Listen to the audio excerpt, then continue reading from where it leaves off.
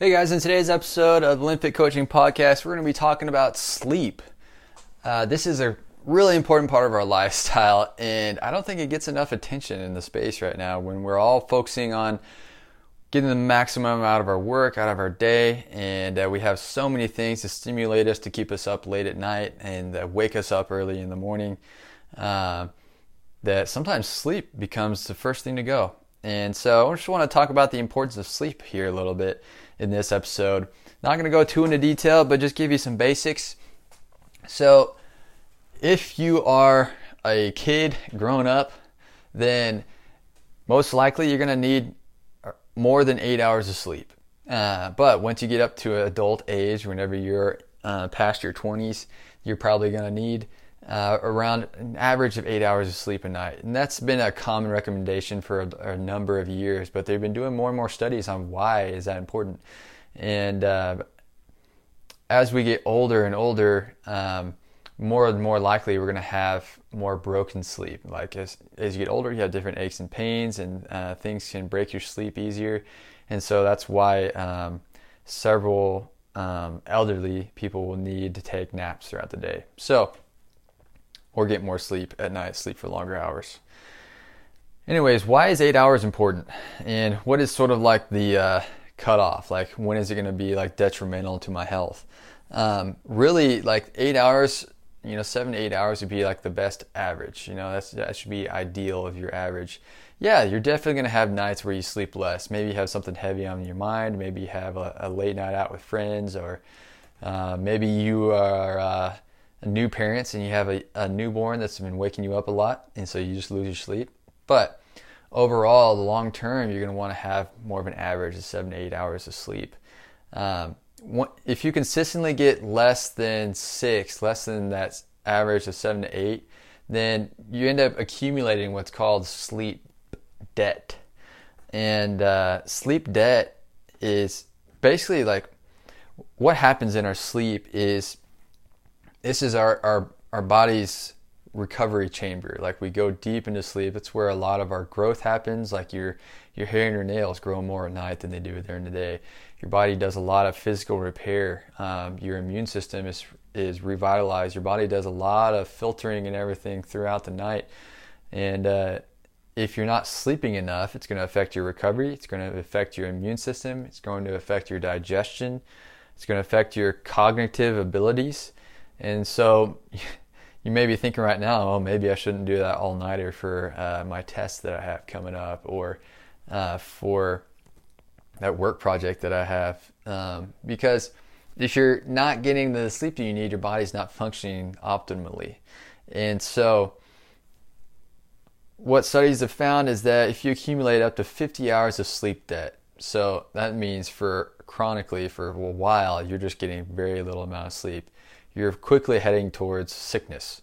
Like 50 hours is sort of that cap, like you're almost guaranteed you're going to get some kind of sickness where you're going to crash and burn and have to recover. And it's not about like it's not about like you can't like go ahead and erase that debt where you're going to sleep for like 10 hours a night for the next 2 weeks and you're going to make it all up. But if let's say you get like 4 hours of sleep last night, you're going to really need to make that up over the next couple of nights before you feel normal again. You can tell whenever your sleep debt is kind of rewrited itself. And so that's why if you get one night of less sleep the next night, if you can get to bed earlier, or if you can sleep a little longer, then you're going to feel a lot better. The people who have the best sleeping regimen, or the best sleep regularly, are going to be the people that get sick the least, the people that have a better functioning body. There's other things that are always involved or included in an overall healthy lifestyle, like diet and exercise, but we're just addressing sleep today. And so how can you get better sleep? I think it's good to remember that less is more a lot of times, be it with work, be it with your social life, be it with social media or your screen time.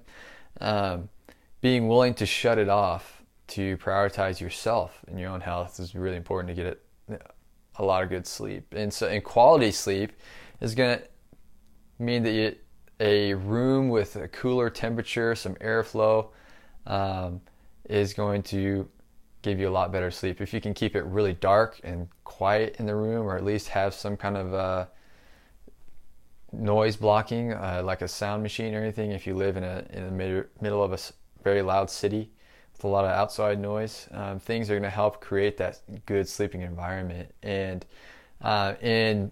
in my coaching, I actually do a lot of coaching on sleep, or coaching on creating a wind down routine, where I encourage people to sort of choose a time a night that you're going to have a goal to go to bed.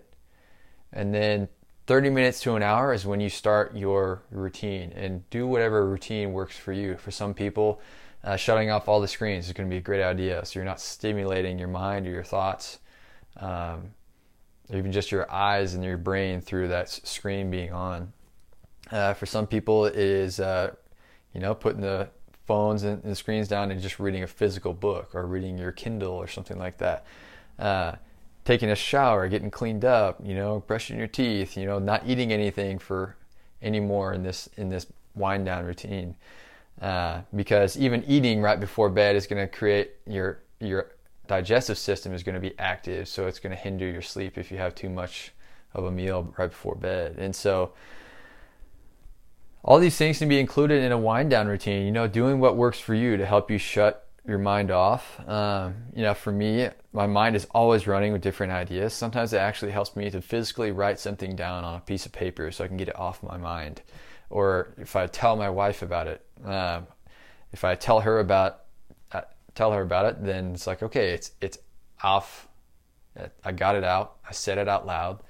And so now I can leave it until tomorrow. And so these are important parts of a wind down routine. And even like having access to natural light, waking you up in the morning. If you have the alarm clock that's going off in a pitch black room, it can be really hard to come out of sleep. But if you're limiting your sleep, if you're getting less than that 7 to 8 hours of sleep, then what that is limiting the amount of deep sleep that you get. You talk about REM cycles, rapid eye movements. And so you don't reach these REM cycles until the latter third of your night's sleep. And so that means in the last 30% of your full night of sleep is whenever you're having deeper, more quality sleep. And so if you're cutting off part of that sleep, if you're getting a couple hours less sleep, you might be missing a full 1 to 2 REM cycles, which is going to leave you feeling groggy, turning to caffeine and stuff to get through your day.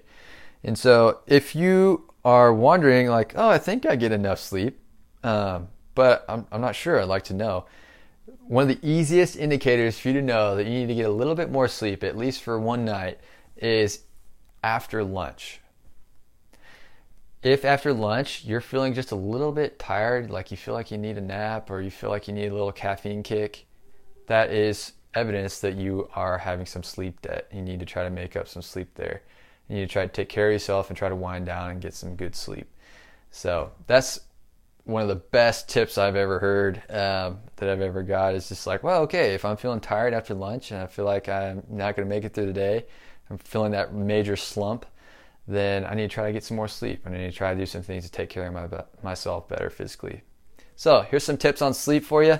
So if you like this podcast, let me know. If you want to hear on different topics, then shoot me a message on Instagram at LinFit Coaching or caleb.linfit.